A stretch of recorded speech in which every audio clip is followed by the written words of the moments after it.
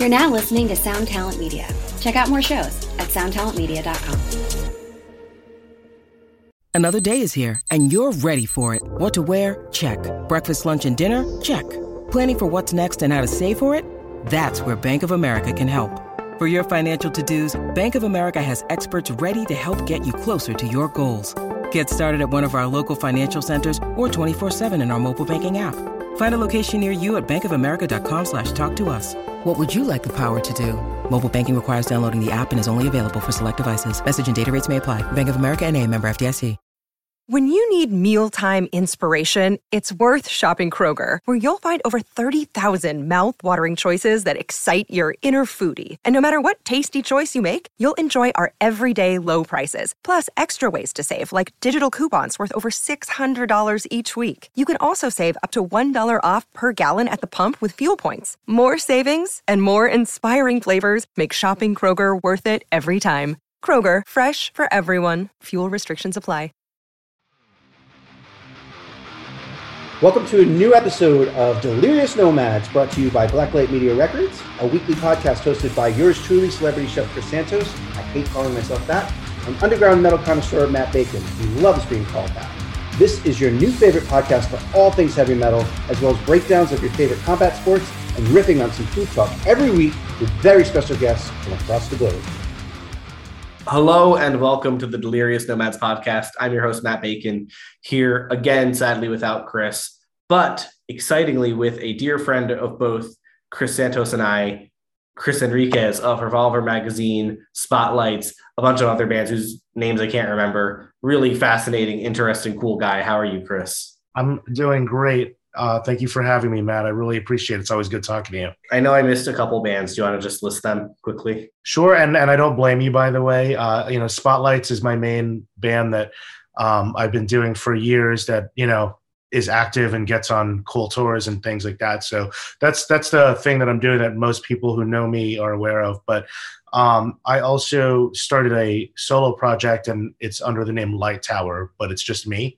And I just came out with my first single last week and signed with a label called Iodine Recordings. That's kind of, they do a lot of dudes that come from my world in the late 90s, early 2000s post-hardcore sort of realm.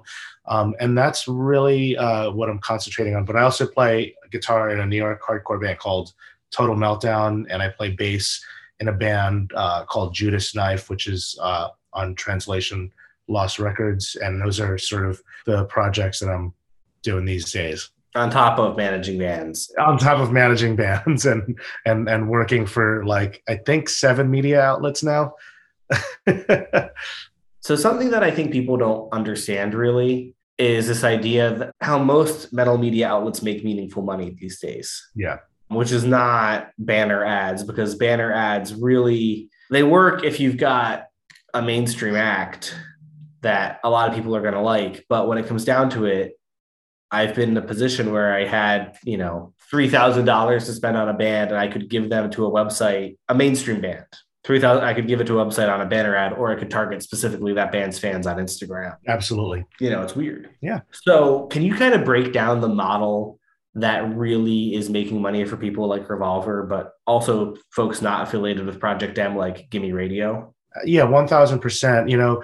It's always been a mystery, right, to people in the music industry, and especially people that are not even in the music industry, that are just playing music and want to understand how to market and promote their bands and do it effectively. And like you said, how do you do it when you don't already have a household name out there, especially when the menu of options are banner ads or print ads? And it's I'm not necessarily going to click on something if I've never heard of this band, right? So you're an expert at this, Matt, and people go to your channels to learn your insight because you're very good and honed in your expertise on this. But for us, what we recognized at my company, Project M, is that when you are reading articles nowadays, let's say you're on Rolling Stone, right? We're already challenged with the fact that when you go on Rolling Stone or any of these sites, that we're not even getting mostly music now, which is frustrating. But when you are, and let's say it's a band that you like, it seems like a totally missed opportunity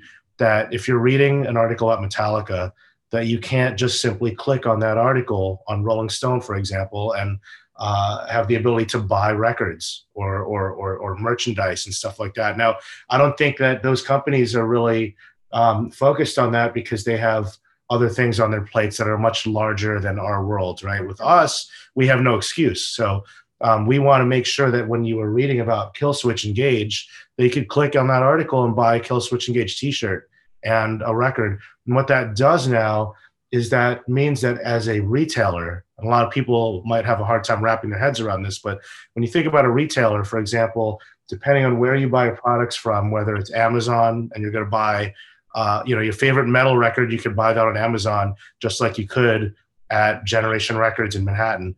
Now we've placed ourselves in a position where now we are a retailer, which means I'm going to call up Metal Blade and buy records off of them, just like a record store does. I'm going to call up Nuclear Blast. I'm going to do that. I'm going to carry the new Ministry record. And we are leveraging our audience, our many, many, many followers that follow us now can read these articles or go on social media and go on Instagram and look at our stories. And then right then and there's a link. It makes everyone's lives easier. And it's no different than the outside world. But I think that, Matt, something you're an expert on is that the metal world, unfortunately, has not been as up to date or advanced in our marketing.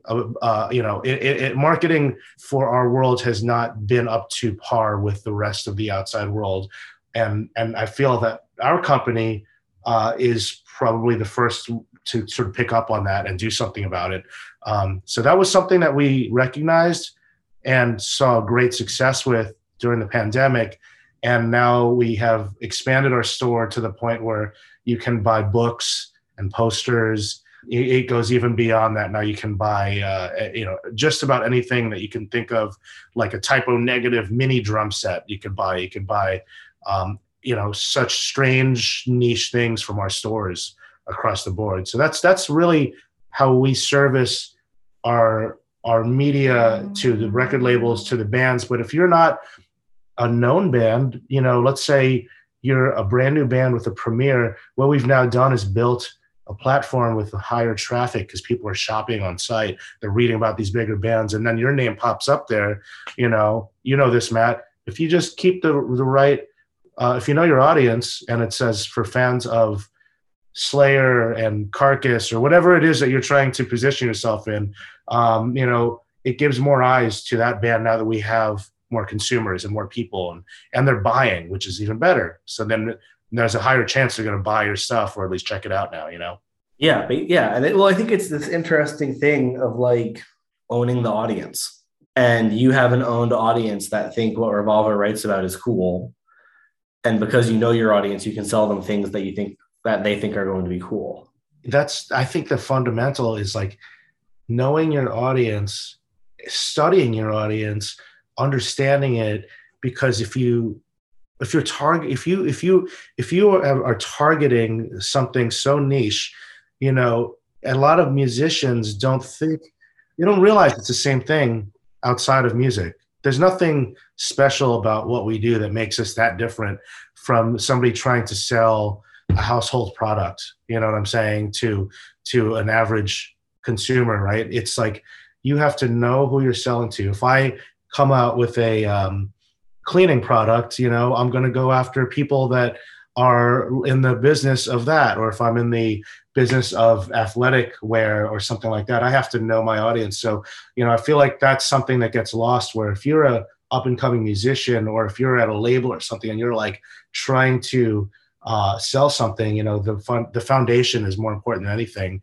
And then the creativity around that and understanding the technology that we live in now is, and that's what you talk about every day, Matt. That's why I love your TikTok channel and all that stuff, Well, and that's what's kind of interesting to me is like, what you do is did you know soap operas are called soap operas because initially they were sponsored by soap companies? I did not. And that's so funny because I definitely remember growing up, I had a nanny as a kid, and there was always soap operas on TV all day long. And there was those commercials. This is a great pivot. They're targeted towards a lot at the time, and I hope this doesn't get me canceled, but it was a lot of housewives at home in the 80s. Yeah.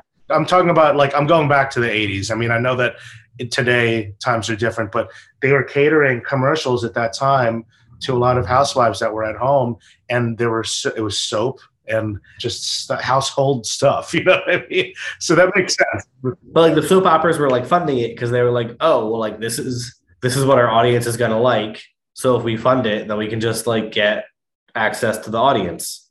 Cool. Exactly. Okay. Next problem. And it's like, I think people don't necessarily understand, that's what we can be doing here. And that's what you do essentially, is you sit down and you say, okay, cool. We own this audience, you know, who care about records. Yeah, vinyl in particular during the pandemic has become a huge collector's item, and not that it wasn't before, but I think that anybody who knows how long it takes now to manufacture a vinyl record, there's not that many vinyl manufacturers in the U.S. You know, there might be 3, which is wild. So that's why when there was controversy that Adele came out with a record, a lot of record labels and a lot of people were outraged at indie labels because they felt that they were then pushed back in the shelves because a larger artist was taking up all the bandwidth. And that's very indicative of the world that we're living in terms of, like, you know, now that they're seeing how in demand vinyl is, especially for niche stuff like metal, and just subgenres of rock music, more than pop music. In fact, you know, there hasn't been a lot of manufacturing plants to cater to it, and I think people are trying to think of ways to do it now that they see that. But that was one thing the pandemic did, is people were stuck at home and they wanted to come up with hobbies, and record collecting became one of those things for a lot of people. Well, one of the interesting things I feel like you saw kind of happen in the pandemic is I think punk and metal have, on some fundamental level, always sort of been collector genres. You know, there's very much with metal this sort of baseball card-esque, you know, like, and my parents actually pointed this out to me when I was a kid at first getting into metal, because before I was into metal, I was really into baseball cards. And they were like, well, this is the exact same logic that you're like really stoked on a rare Nolan Ryan, that you're like, hey, can you guys give me $1,000 to buy a limited edition of Death Crush?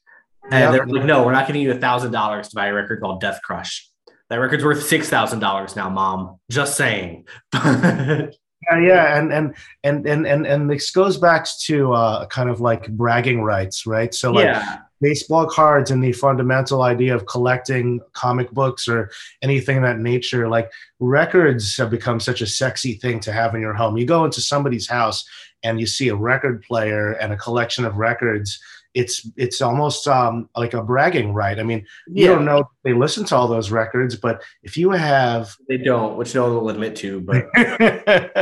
Right. I mean, I made fun of a friend the other day that came over who was so excited that I had a box set that was rare, and then asked if we could play the songs on Spotify. I'm like, I have a record player and you're looking at the records, so I want to put them on. But it's the colored vinyl is the bragging rights. If you have a first pressing of something, a test pressing of something, or you can pull out a vinyl and it's like a green swirl, and it visually is appealing, this is now a trophy. There might have been only 300 of them. You know what I mean? So, but like, this is the weird part of capitalism that we're in now, is like everything, like, I guess the point I was trying to make is like metal was a collector's culture. Now everything is collector culture. Yeah. And I think that might have been also as a result of the time that we had sitting around. And when you have something, let's also not forget, you just said it, capitalism, it becomes higher in value over time. So you've now invested in something that could end up on Discogs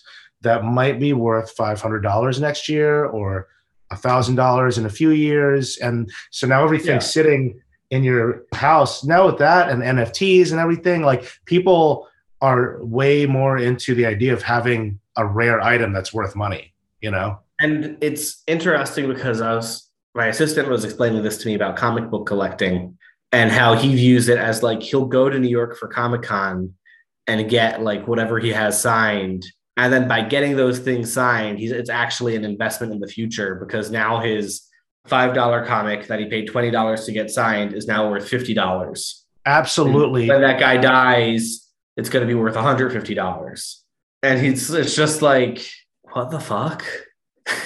We've actually taken this business model that we're talking about in terms of, like, you're mentioning autographs and how they make items more rare. Now, we started sponsoring festivals, and particularly like all those Danny Wimmer festivals, where now we want to be the meet and greet destination for the artists and the fans. Now, it's pending on how COVID is always changing every day. But what happens when we do that is we create custom items. Sometimes they're prints that you can only get there. These are, again, going back to the collectability. And you go meet, let's, pick a band out of the lineup here. Like, let's say you're going to go meet Gojira, and you're now standing online. You get to meet the band, take your selfie, get this custom print. It's autographed. You just got a collectible item in your pocket. They could only get there in our tent. So yeah. That's something that we can't, honed in on, is just collectors. Yeah. And stuff like that. I think it's because it's also about just, even if you're not trying to resell, it's like giving people some sort of meaningful, fun thing, right? That matters a lot more than, obviously a selfie is cool, but it's all, you're probably not going to blow that up and hang that on your wall.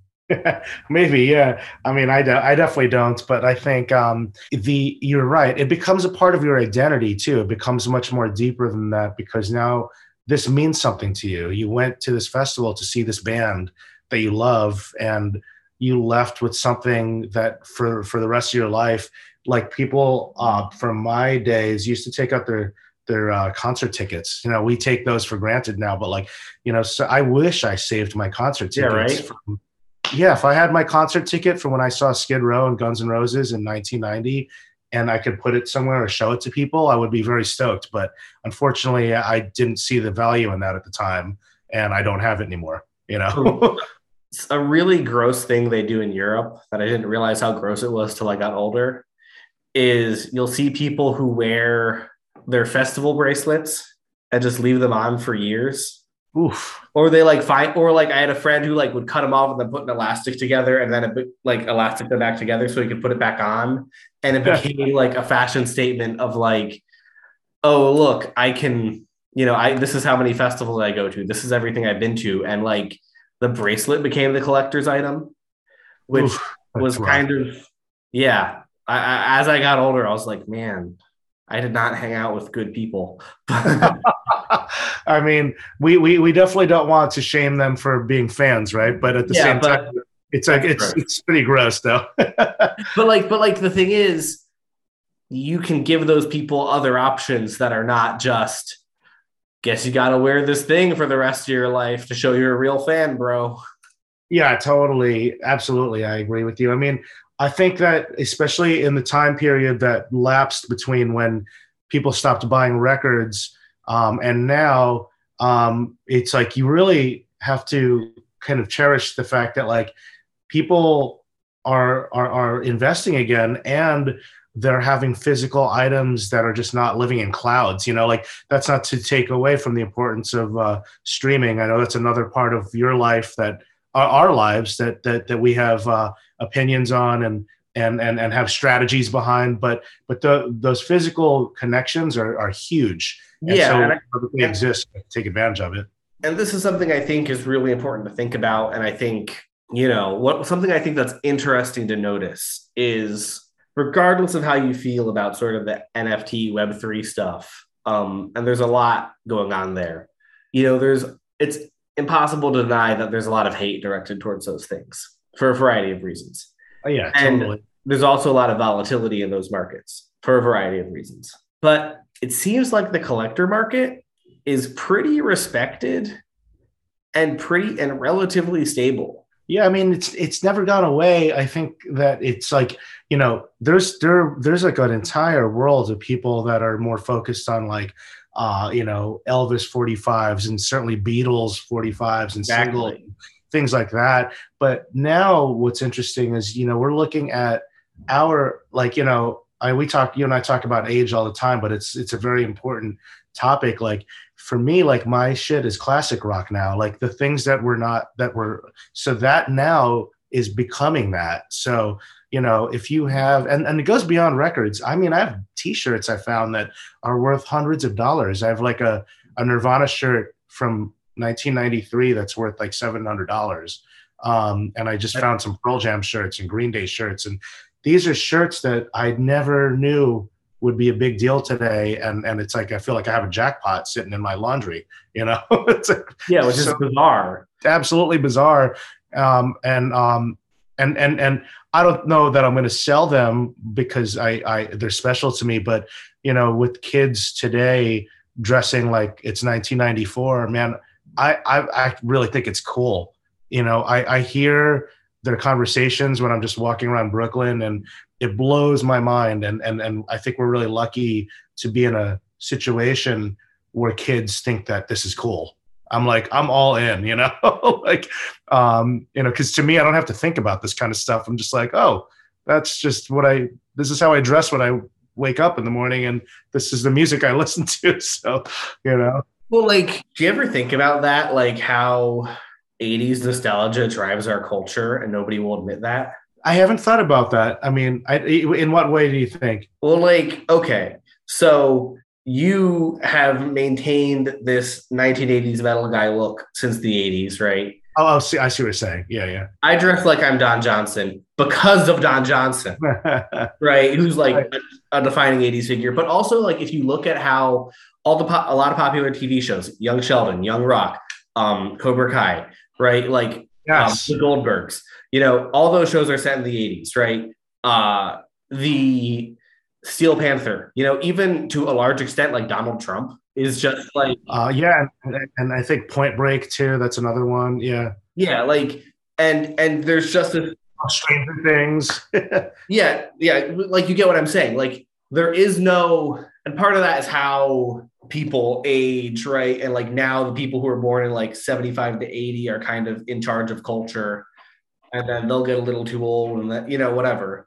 But like, I think it's important to acknowledge that a lot of this is just due to this 80s fascination, due to the Stranger Things thing, you know, and people tapping into that culturally. Does that make sense?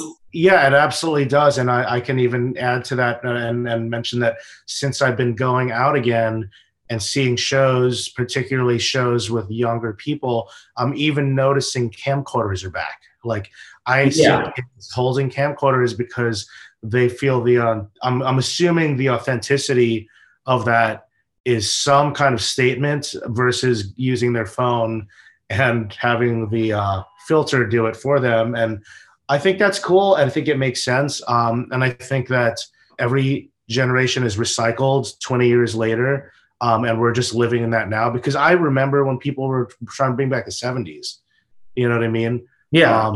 And then the 80s, and I feel it's the 90s, but it's kind of a crossover between like the 80s and 90s. Like you have shows like Yellow Jackets and then the music that's reflective of that and everything that we see every day. We're kind of like seeing this 80s, 90s thing happening, you know? I love it personally. I mean, it's really even the early 2000s stuff is coming back, but that to me is stranger. Not to get too off topic, but like I was never into Limp Bizkit or anything like that. You know, I didn't even really appreciate Slipknot until a couple of years ago, because that wasn't something that meant anything to me when I was a teenager or in my 20s. Like I had moved on to something else at that point. You know, I was listening to Arcade Fire when people were listening to Slipknot. You know what I mean? Sure. And I rediscovered heavy music kind of like in my mid 30s and went back to it because I was just kind of always trying to evolve and try something new. But now I'm just I like it all. No, for sure. No, that was just something I've been kind of tripping out over, and I wanted kind of your input. But yeah, the point being, I think stuff like the festival exclusive merch, the making things specific to that, but and it's interesting because I feel like the smart bands have been doing it forever. Like as I've been seeing Iron Maiden for 10 years. God bless you. Yeah, right. The entire time I've seen them, and for years before I started seeing them, they just would have like merch specific to each tour date. Yeah. Absolutely. It makes sense. You're again tapping back into that. Like I was at, I saw them on the Killers tour and I got this tour t-shirt and it's got the dates on the back of it, like these are all, again, going back to the same thing we've been talking about. Yeah. It all feeds in. So do you think one of the things I really admire about the band Ice Nine Kills Sure. is everything they do is limited edition, even if it's limited to like, you can only buy it on this tour, or we're only going to do 1,000 or whatever. It's all like, this is your shot to buy this thing. That's it. Do you think that's just the future forever for everyone? Is like, if you want to sell stuff, it's just got to be limited to some capacity? I don't think that it's new. I think that people are picking up on it. And the band that taught me and my bandmates the most out of anybody, and you could even take this back further and say even maybe Nirvana learned from this band, is the Melvins, because they've been doing this, they've been behaving that way since the early 80s, and it's 2022. They haven't changed a thing. And their business model to me works for what I do, simply because I think that this actually ties it back to how we started this interview, by the way. Like, they know their audience. They know exactly what their audience wants. They've been giving them limited edition records and prints and T-shirts and things from day one. And because they know their audience so well, they just have this attitude of like, if it ain't broken, don't fix it. So they still play the same cities through the same promoters. They sell the same stuff, except it might just be a new album or a new album cycle. And because they do it that way, they're so self-contained. And there's this like ongoing joke that I've heard them say in interviews. They get older and their audience stays the same.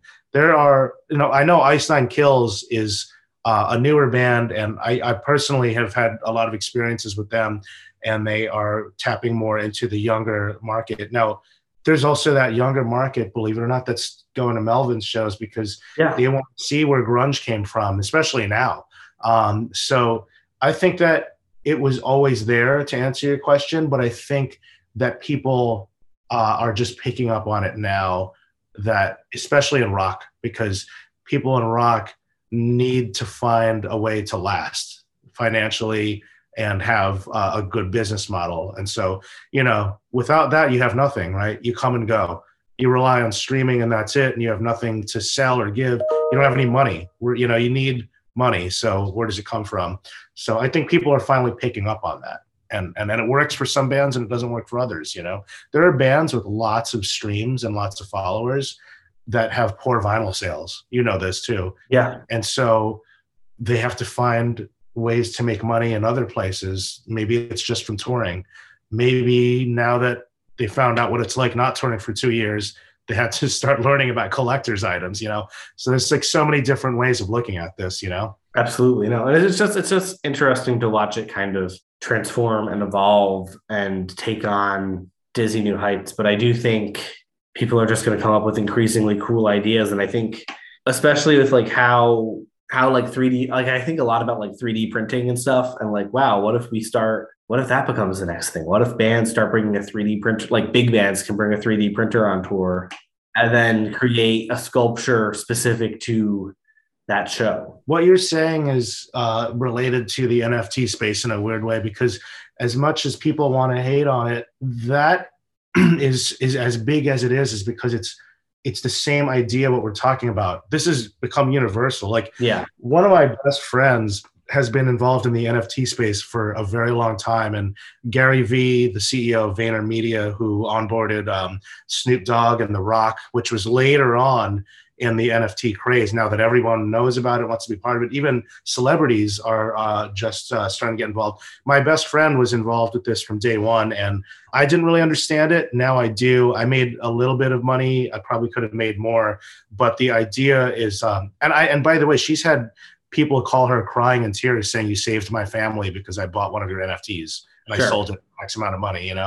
This is all bit going back to, again, what you said and what I was saying, collectors stuff, exclusivity, to an extent. I hate the idea of capitalism, but it is it has a place in this conversation because that's kind of what it is. But it's just sort of supposed to be, I don't want to get too deep into this hole, but the idea is it's supposed to be more environmentally friendly, I think, and eco-friendly to invest in this sort of crypto space versus, Wall Street, I guess. But it goes back to everything we were saying. Yeah, for sure. On the eco-friendly bit, have you seen this thing where now gold mines, you can invest in gold mines that are not active, but you're investing in the gold that they speculate is there? I have not. That sounds insane, but because the idea is like, oh, well, it's too environmentally destructive to withdraw the gold, but you can like own the gold that theoretically we could extract if we wanted to. I don't know enough about that, but there's going to be a point where we have to be like, at what point are people being taken advantage of? Yeah, basically. At what point is this real? I'm in the middle of watching Bad Vegan on Netflix. I don't know if you've seen it, but it reminded me of the Tinder Swindler a little bit. I don't know if you saw that, but it's just people getting suckered into, like, it might be a stretch, but like people making poor financial decisions and believing something because someone told them, and then getting screwed over in the process. It's like, at what point do you realize you're being taken advantage of? Like, the NFT space makes complete sense to me, but as I think now people are starting to see that, and maybe they're like, oh, well, maybe we get people's money. They believe this now too. And it's like, Yeah, there's definitely stuff where like my boy was doing an NFT drop and Gary Vee follows me.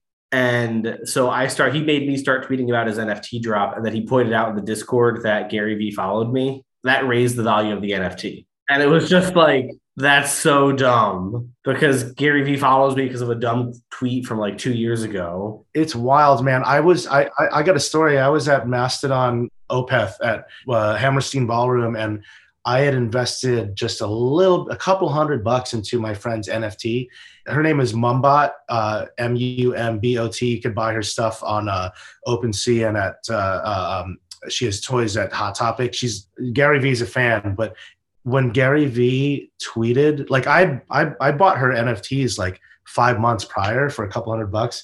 When I was online walking into Mastodon, I got an alert that I had made a bunch of money, and I couldn't believe it. And then she just texted me, "You're welcome." And it was because Gary Vee tweeted her or some shit. And because he did that, all of her stuff like went up hundreds of thousands of dollars in value. I'm not even joking. Not tens of thousands, it's like hundreds of thousands. Which is like so bizarre, but okay. It is so bizarre. It is so bizarre. And there was that same weekend that on CNN, they had announced that Gary Vee onboarded The Rock and Snoop Dogg into the NFT space. And it's a lot to wrap your head around. I don't know if it's going to come and go, but I know that it's real. I can tell you that much for now, but you never know. It could go away. Your money could just disappear. It could be a fad, and then the cryptocurrency value just goes down one day, and it came and gone. Who knows? Anyway, I've taken too much of your time already. This has been good. This has been really interesting. What should people be aware about that's coming up? What's going on? Talk to me. Well, so I'll drop something here right now. I can't get into too much detail, but as many people know, Sergio Vega has left the Deftones. I'm friends with a lot of those guys in that camp. So I try not to get involved in that. I love Deftones. I love Sergio. I love Quicksand. Sergio and I, since he had left, started working on a project where we are producing, writing, and recording artists. Some of the artists that we've collaborated with are pretty high profile artists that we are doing singles with that I think people are going to be really shocked and also like stoked when they see who these artists are that we're going to be dropping. But that's something I've been spending a lot of time on in the past year. And then in addition to that, I have been touring with spotlights around the US, and we might be doing some European stuff, and we're working on a new record. And then I just dropped the first single under my artist name Light Tower on Iodine Recordings. And it rules, just for the record. Thanks. Thank you. Pay attention. And yeah, that's awesome. Yeah, that's what I have going on. The Light Tower EP is out on 4/22/22. And I'm also going to pump John Lamacchia from Candiria, who I manage. He has a new record called Thunderheads, and his solo debut under the name Lamacchia on Aqualam Records. He's got a new single called Bled Out. Kelly from Failure played drums on the whole thing, and he's got, Mike from Candiria playing bass, and it couldn't be more different. It's more kind of alternative rock, at times even new wave. Anyone who is a fan of Candiria might be surprised, but it's really, really, really good stuff. And his record is coming out in May, so really excited about that. Yeah, it's definitely speaks to how talented he is as a creator. Totally. You'll be seeing him at Chris Santos's wedding right on the week that it comes out, so I'm sure he'll be talking to you about it. It'll be good. Thank you for coming on, and we'll have you back soon with Chris, I'm sure. I hope so, Matt. Thanks. I love our talks. I'm sure we'll have even more to talk about in person. Yes, sure. Thank you so much, man. Awesome. All right, so that was awesome. Thank you everyone out there for listening to Delirious Nomads, sponsored by Blacklight Media. We will be coming back at you next week with another awesome guest. Be sure to follow Blacklight Media on socials for new music and more, and above all, keep it heavy.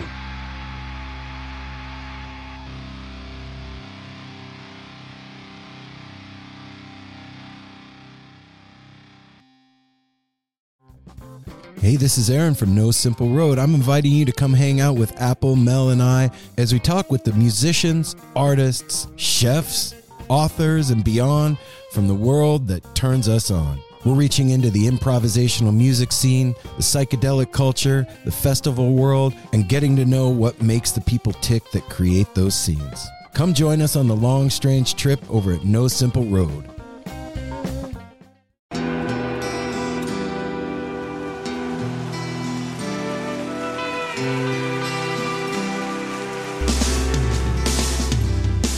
I don't think it overstates things to say that the Beatles were the greatest gift to entertainment and culture of our time, a secular religion, if you will, with their universal appeal and demonstrable impact on people's lives. I'm Robert Rodriguez, host of Something About the Beatles. With every episode, I speak with historians, musicians, artists, and Beatle witnesses, all in the service of fresh insights into the most joyous cultural entity the world has ever known. I hope you'll join me and listen to Something About the Beatles, now on Evergreen and wherever you get your podcasts.